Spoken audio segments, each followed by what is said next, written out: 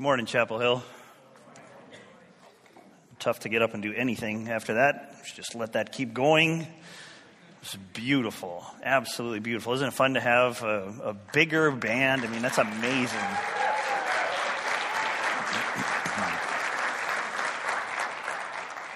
Well, you can anticipate when I'm done and get off the stage, they'll be back, and we're going to go into O Holy Night. So it's a good morning to be here.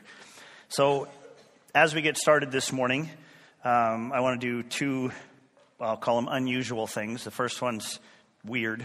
The second one is just confusing, okay? So let's start there. I want you to take your hand flat, and I want you to put it on the back of your neck. Lay it on the back of your neck flat, okay?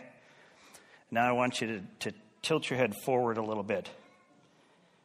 And yes, I feel like I have a lot of power right now, just in case you were wondering.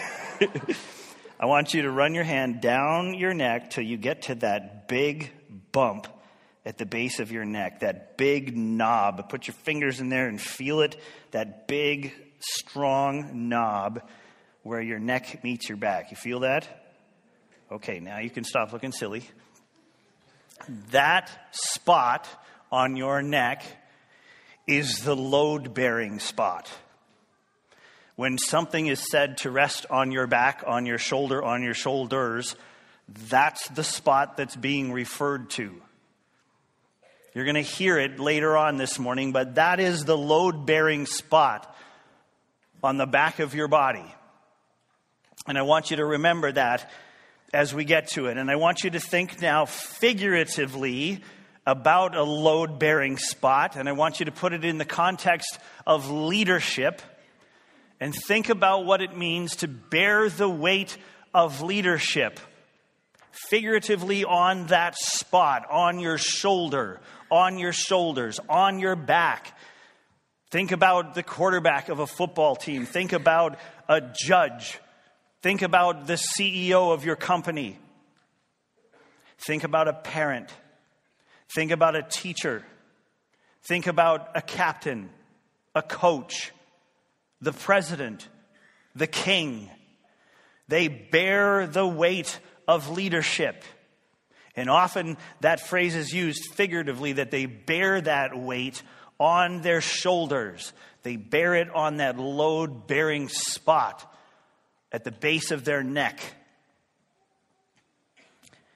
Here's the other thing that I want to do with you, and you'll understand why this is just a little bit confusing given all that's gone on here this morning. I want you to think about your current world, your personal world, and then we'll branch out from there. I want you to think about the state of your world. I want you to think about your financial state currently. I want you to think about the political state and how it affects you. I want you to think about your relational world and what's going on there. I want you to think about your physical world and what may be happening there. I want you to think about your vocational world. I want you to think about your personal environment. When you think about it, is everything coming up roses? Is everything awesome? Feels great? You've got it all together? If you think about any one of those areas, your finances, politics, your relationships, your health, your job, is everything just shining brightly right now? Does it feel great? Is it all together? Are you happy with your present state and super excited about the future? Or are you seeing some challenges in these areas? Are you seeing some uncertainty? Are you confident about the direction that this country is headed in the future, and as a result, your future, where your future is headed? Are you confident about your kids' future? Are you confident that your job will always be there? There's no risk there whatsoever. Are you confident about all your relationships, that they're going to last forever and you'll always be besties? Are you confident about all of these things, about your world as you look forward? Or are there a lot of unknowns there? Is there a lot of uncertainty there? Or even a little bit of uncertainty? Are there things that are eating away at you, things that are a little unsettling when you look at your current state and what the future may or may not hold for you? This weekend, had the privilege of taking our two eldest sons to something called Planet Wisdom. I was over at Grace Church in Eden Prairie, and it's a youth gathering for middle school and high school kids. And they get them together from all over the Midwest. There are a couple thousand kids there, and they spend Friday evening and all day Saturday with these kids together, and they have some very qualified speakers that talk to the kids, and they have a great worship band that was there, and some comedy and all this stuff. But they had a theme, they had a target for the weekend. And the thing that they wanted to address while they had these kids from all over the place was fear. They wanted to speak to the kids about fear. Because our teens are facing, believe it or not, even more fear than you and I are. It's very real for them, and they worry about the usual teen stuff that those of us, if we think back far enough, may be able to remember and relate to and go, oh yeah, I went through, I had issues with zits and all that kind of stuff, right? They've got all of that stuff. But they are also worried about a lot of the same things that you and I are worried about, grown-ups. They worry about their parents' relationships. They worry about their dad's job and whether or not he's going to keep it. Our teenagers even worry about politics and how it's going to affect them. And they are far more invested in this election that just passed than any generation of teenagers I've ever seen. They have a lot of fear coming down on them. This is not a very secure time for us or for them. And so we talked this weekend about what that means, what it means to face these fears. And so here's the confusing aspect of why I'm doing this right now, why your pastor would talk about it at the start of a sermon when we've just had all of this beautiful stuff happen up here and we're all super happy, and now he just goes and just destroys the whole thing. I have my reasons. It's because there's hope. But if we don't acknowledge what's going on around us, if we don't acknowledge the reality of what we're facing, if we just ignore that, if we check it at the door like I talked about a few weeks ago, then we're never going to truly grasp the significance of the hope that's there. The hope that guides us into this season as we celebrate together the arrival of Jesus Christ. We're not going to get it, and so I wanted to go there. This uncertainty that we experience is one symptom of the darkness that dominates our world. And things have been dark for a very, very long time. And we need a light. 700 years before the coming of Jesus, God spoke through a prophet named Isaiah. God spoke into the darkness as he had many times before that as well. He addressed the darkness. And this time he spoke in very hopeful terms about the light that was coming. Isaiah acknowledged the darkness. This is Isaiah chapter 9, verse 2. He writes, "The people who walked in darkness have seen a great light. Those who dwelt in a land of deep darkness, on them has light shone." And then through his prophet, God speaks of the noble, humble, hope-bringing birth that was to come. This is Isaiah 9, verse 6 and 7. "For to us a child is born, to us a son is given, and the government shall be upon his shoulder. And his name shall be called Wonderful Counselor, Mighty God, Everlasting Father, Prince of Peace. Of the increase of his government and of peace there will be no end on the throne of David and over his kingdom, to establish it and to uphold it with justice and with righteousness from this time forth and forevermore. The zeal of the Lord of hosts will do this. Is there not hope in those words? There is. This is our theme passage for our Christmas season this year. This is where we want to dwell. This passage is as relevant today as it was when Isaiah spoke it. So what do we do with it then? What do we do with this amazing passage from the book of Isaiah?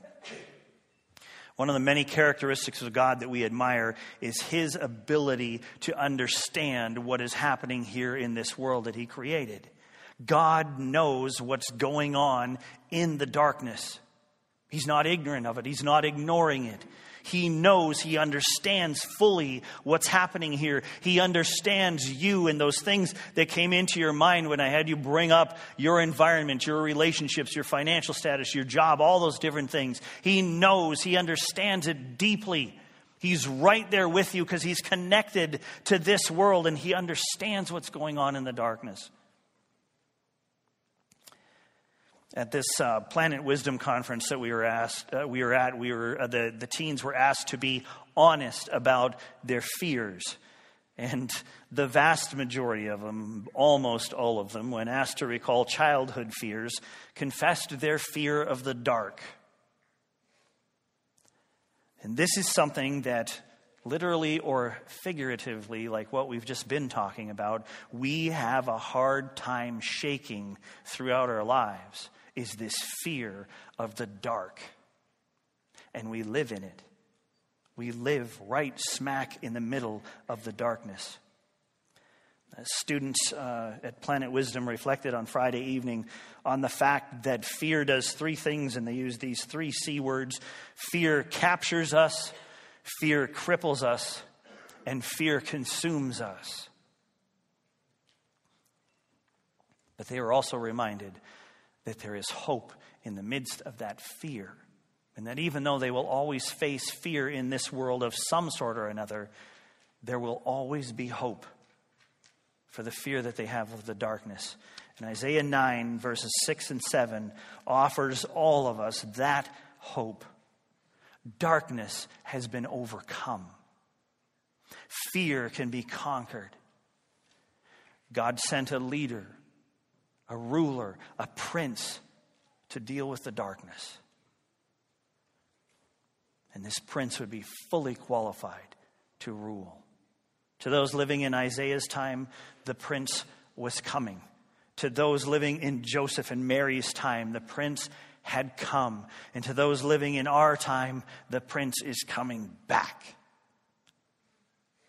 And this is what he's like, according to Isaiah 9, 6 and 7. He is the wonderful counselor, the mighty God, everlasting Father, and Prince of Peace. And today we're going to focus on the first two qualities of wonderful counselor and mighty God. We'll spend our time there. And then in 2 weeks, we'll look at the attributes of our everlasting Father and Prince of Peace. Be here for these services. I'm so excited about this season, about all that we get to experience this morning with our guest musicians and everything, and this beautiful new setup for our room. Next week, we'll be enjoying the kids' musical and the message that it brings, and so many kids of ours that are involved in this. It's so much fun to watch this develop. The following Sunday, we'll dig right back into this. We'll also have a guest musician with us then who's going to bring some incredible music for us. Great season to be here. And then, as you heard earlier in an interesting way, Christmas Eve. We'll be here, and Christmas Day, you're going to be off to be with your families. The first description of the child who would be born was wonderful counselor. Let's start there to look at this child. So let me ask you what comes to mind when I mention the title of counselor. I think all of you have some sort of idea of what a counselor is and what a counselor does. We have pictures in our heads of guidance counselors, of marriage counselors, of family counselors, career counselors, financial counselors, and on and on and on. We have this idea of what it is. And ultimately, a counselor is someone who gives counsel. It's someone that we listen to. It's somebody that we listen to. So who do we listen to? Who do you listen to? What voices are coming at you on a daily basis? We listen to reporters. We listen to politicians. We listen to entertainers, to musicians, to poets, celebrities, parents, peers, teachers, bloggers, preachers, theologians, bosses, advertisers, critics, spokespersons, advisors, consultants, innovators, and much, much more. There are many, many, many voices coming at us, and we're looking for insight on current events, on politics, on culture, on communication, on religion, on marriage, on parenting, economics, consumerism, and so much more. And so we listen and we listen and we listen. And we seek out counsel, and sometimes we just let counsel come to us. And don't get me wrong, I am not denying the value in the counsel that we receive from people around us in life. The Bible doesn't deny that either. The Bible says it's good for us to have wise counsel in our lives. And I think back on our history for me and Kim, and one of those voices that stands out is a guy named Dr. Dave Thompson. And when we were getting ready to go overseas into full-time missions, we were forced to sit down with a marriage counselor and listen to what he had to say and go through some exercises with him. And we were thinking, we don't need this. The other people that are going through orientation with us, they definitely need this, but we do not. So we're glad they're doing it for the sake of somebody else. But as for us, we're fine. We don't need somebody else's counsel. We're doing great. Until he began to get to know us a bit. And he began to break down the way that we process things, the way that we handle conflict, and these sorts of things. And Dr. Thompson spoke volumes into our lives. He spoke of our communication styles. He spoke of time and how we need to let time be our friend when it comes to resolving things. And there were all kinds of things that he was able to speak into our lives. And I'm not writing off that kind of counsel that was invaluable to us. And there are all kinds of sources of counsel in our lives that are very valuable to us. But I want to ask this question. How much care do we put into evaluating the source of that counsel and discerning wisely in the midst of all the noise? What happened to our ears? You know, you own your ears, right? They belong to you. You decide who or what you're going to listen to. How are we doing as listeners? Or are we just carelessly letting it all in? And do you find yourself getting caught in that trap where you're just responding to every single thing that comes? You read the next blog and you're like, oh, I need to do that. I need to put that into my life. And then you hear something on the radio and you're like, oh, I got to do that. I need to change that way. And then you hear the preacher say something and you're like, okay, well, I better do that too because that was church. And then you read something and you're like, I got to do that. And on and on and on and on and on it goes. And we just run around responding to all of these different things that we're hearing. And believe me, there's a lot to hear right now, isn't there? It is nonstop. There's so much out there. Are we just carelessly letting it all in? What are we doing with our ears? How are we stewarding our ears? In Isaiah's time, God's people were not listening well. They were not discerning at all. It says in Isaiah 8:19 that the people had begun listening to mediums and spiritists, and they were going other places. They were listening to other voices in their life, even though they had God speaking to them through the prophet Isaiah. They were listening to other things that weren't of God. They had given their ears to the wrong voices. Keep in mind that we live in darkness. The kingdom of this world belongs to the prince of darkness.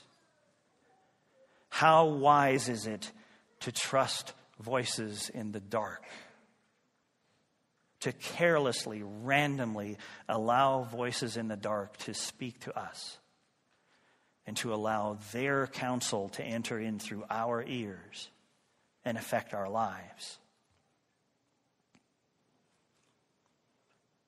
We can trust in the one who came bringing light into the darkness. There's a contrast to the things that were mentioned in Planet Wisdom about fear. The fact that fear captures us, cripples us, and consumes us. What they did a great job of pointing out was that trust in our wonderful counselor rescues, releases, and renews us. Jesus offers us a trustworthy voice in the midst of the darkness. Jesus shines light on the voices in the darkness. His light, the light of our wonderful counselor, can help us see if that voice that we hear is worth listening to. He shows us which voices have value. He shows us which voices he will use to speak to us. And that fear of the darkness then is overcome by his light. But his voice, the voice of Jesus Christ, the voice of our loving Father, has to be the voice that we hear most clearly. His counsel has to be the first counsel that we heed. His light has to be the light that we need to make sense of the voices in the dark. And you may have heard in your study of God's Word one particular description of the voice of counsel that we can trust. His voice is described as a still, small voice. And you know what that means. In the midst of all the noise, all the voices in the dark, you and I are going to have to work to hear that still, small voice, aren't we? We're going to have to put some effort into it. But his voice is the voice of counsel that we can trust. The word wonderful in the title Wonderful Counselor is significant. It means of God, particularly miracle of God. He is our miracle of God counselor. That's who Jesus is. That's how he's described. And there is no other counselor, no matter how well their counsel is respected here in this world, who carries that title. Jesus, the wonderful counselor, is the voice of counsel that we can trust. The child is then given in Isaiah 9, 6, and 7. The child is then given the title Mighty God. Once again, can there be any other who goes by that name? Let's remember just a few of his credentials when it comes to Jesus being worthy of this title. Things like, well, he created the heavens and the earth. By the power of his word, he spoke and they came into existence. He rescued his people over and over and over again, and even in some literal ways from hungry lions and from a consuming fire. He is a worker of miracles, from turning water to wine to curing blindness, leprosy, lame limbs, bleeding, deafness, and the list goes on and on and on. He raised the dead. He raised himself from the dead. He conquered death. Do we really need to add anything else to this list? Is he qualified to be given the title Mighty God? In the kingdom of darkness, there is a need for a ruler to come and deliver this kingdom, leading the people of light into the eternal kingdom of light, Is there a ruler powerful enough to carry the burden of leadership for such a task? Yes, there is. And his name is Jesus Christ. The government of this kingdom will be on his shoulder. Yes, figuratively right there on that spot on the back of your neck. He is more than strong enough to bear that burden. He has more than enough power to lead this nation of God's people through all eternity. Can there be any other leader, any other ruler, any other power in this world that is sufficient for this task? There is none. There is no one even remotely comparable to Jesus Christ, the one who was born in a manger, in a stable. The one entitled Mighty God is the sole owner of that title. And that mighty God was born to us in a very humble way outside a town called Bethlehem. A son was given, the son of the one true King. Every other source of wisdom and power falls short. I want to read you a story that demonstrates a very valuable truth for us. A rehabilitation counselor took an early retirement to spend the rest of his life preaching. One day, while addressing an audience, he told of how early in his career he found a young boy with several birth defects. He arranged financial and medical help. Skilled surgeons restored the child's facial appearance. Trained therapists taught him to speak and to walk. By his teens, the boy was able to take part in all the activities that other young people took part in. Addressing his crowd, the retired counselor asked, "What do you think has become of this young man?" One guessed that since this young man had overcome such physical deformities, he may have dedicated himself to becoming a great athlete. Someone else thought that since his life had been changed by medical doctors, he had become a skilled surgeon. No, none of these, the retired counselor said sadly. The young man is a prisoner, serving a life sentence for murder. We were able to restore his physical features and his ability to walk and to act, but we failed to teach him where to walk and how to act. I was successful in helping the boy physically, but I failed to help him spiritually. From that day on, I have determined to use the rest of my life to help people direct their steps and actions towards glorifying God. The counsel of this world can only take us so far. The power of the world's leaders can only protect and provide for us so well. Our trust cannot be placed in the wisdom and the power of this world. But our trust can be placed in the one who is both wise and all-powerful.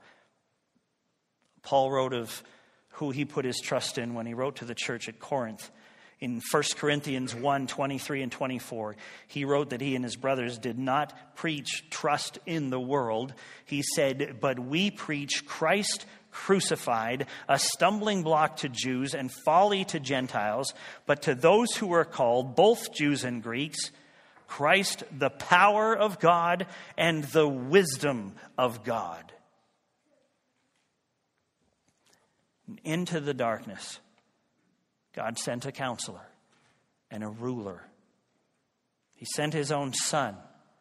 He sent a miracle. He sent the Creator. He sent the Savior. He sent the Lord. He sent the wonderful counselor and mighty God.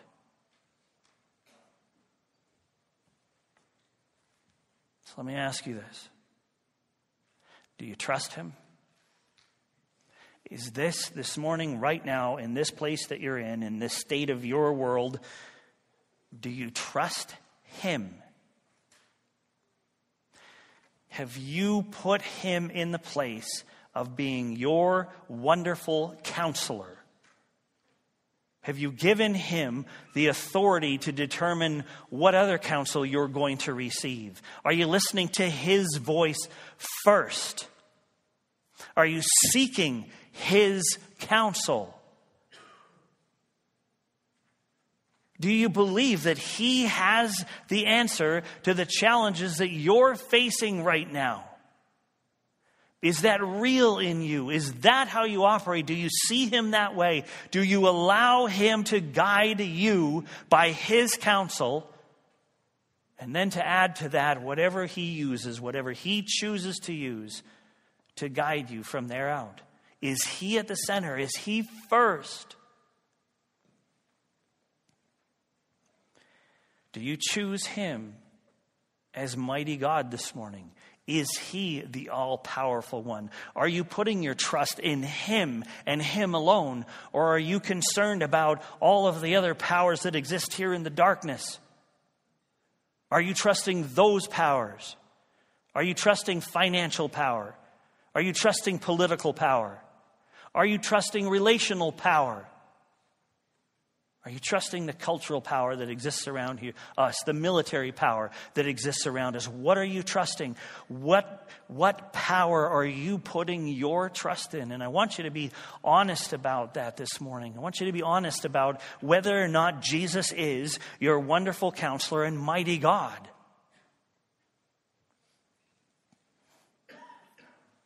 Because as we go through this Christmas season and we celebrate the birth of Jesus Christ, the coming of God, God taking on the form of a man, becoming one of us and walking this earth to show us how to live, to rescue us.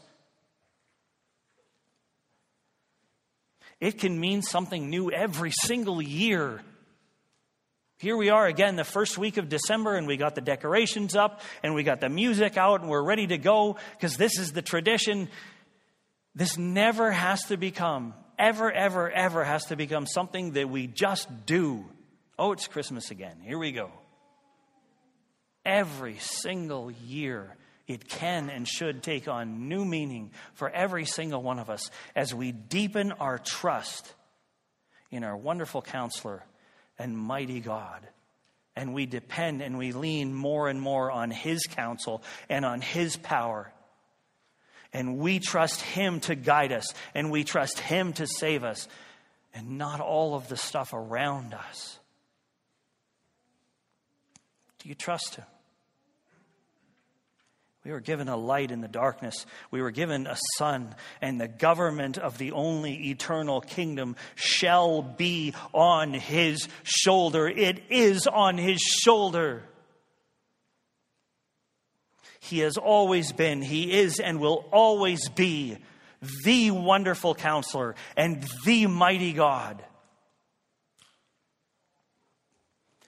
And this Christmas season, I would encourage you to find hope in him, to find light in him, to find counsel in him, to find power in him in the midst of any uncertainty that you're facing right now. In your present situation, or as you look at the future, trust in the one who came.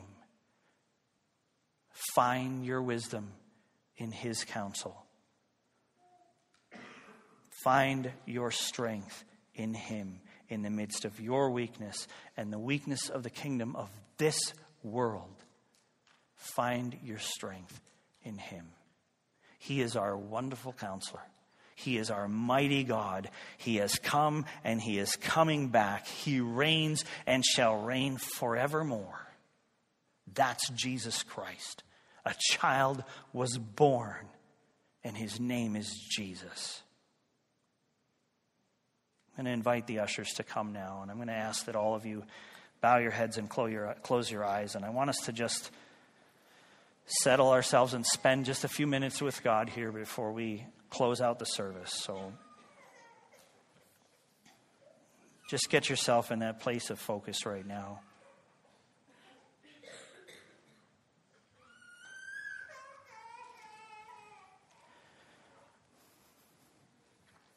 Just fix your eyes on your Father. And you may not be able to see him right now. You may not have a physical picture of what he looks like. It doesn't matter. You know he's here.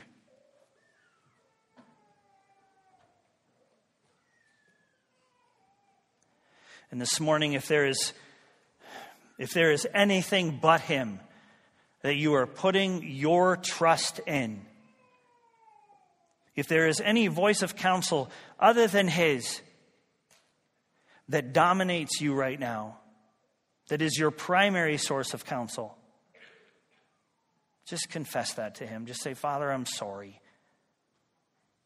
I've allowed other voices to be the primary voices in my life. If you feel that you just don't have control of your ears, you're just allowing anything and everything to come at you, and you're responding to every single little voice that you hear, or there's just so much that you're not moving anywhere. You're just paralyzed by all of the noise, all the voices, all the counsel that's there. Just lift that up to God right now and say, God, it's yours. Take the noise. And in the midst of the noise, God, help me to hear that still small voice.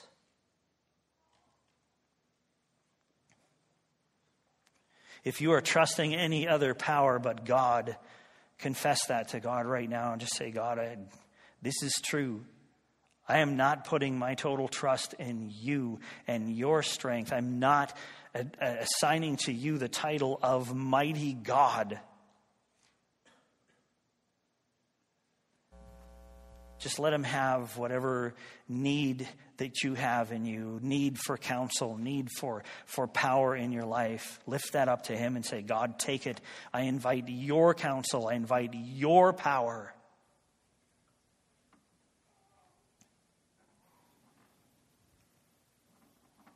Father, we once again come to the start of this Christmas season.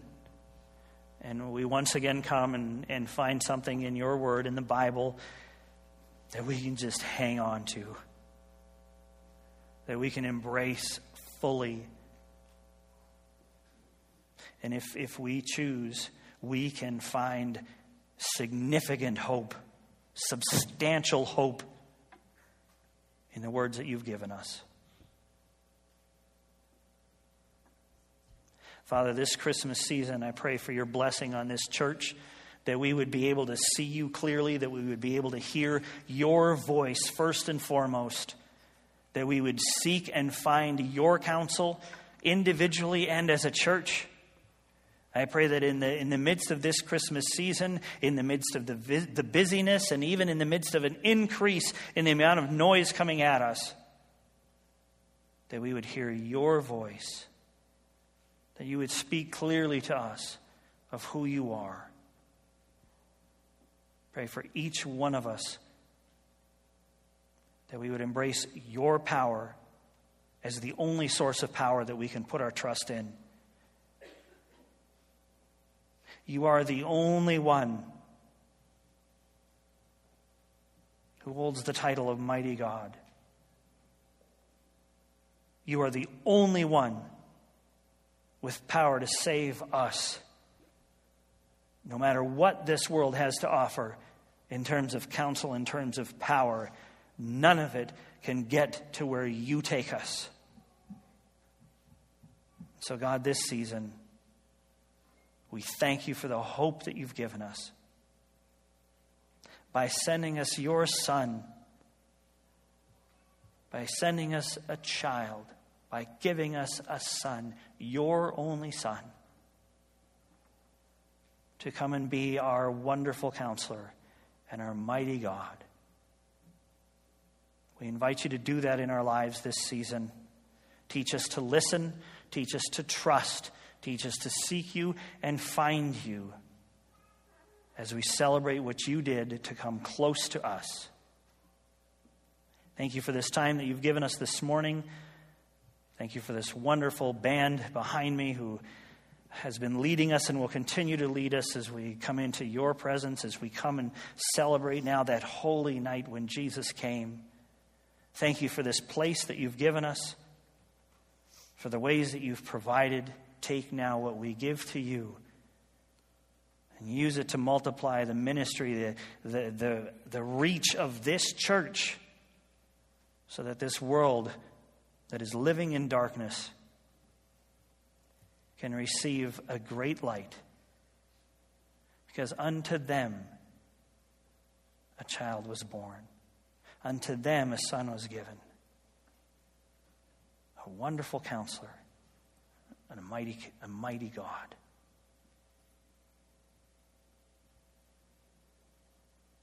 Father, thank you for what you're going to do in this season. Thank you for what you've done through the coming of your Son, Jesus Christ. We pray all this in his name. Amen.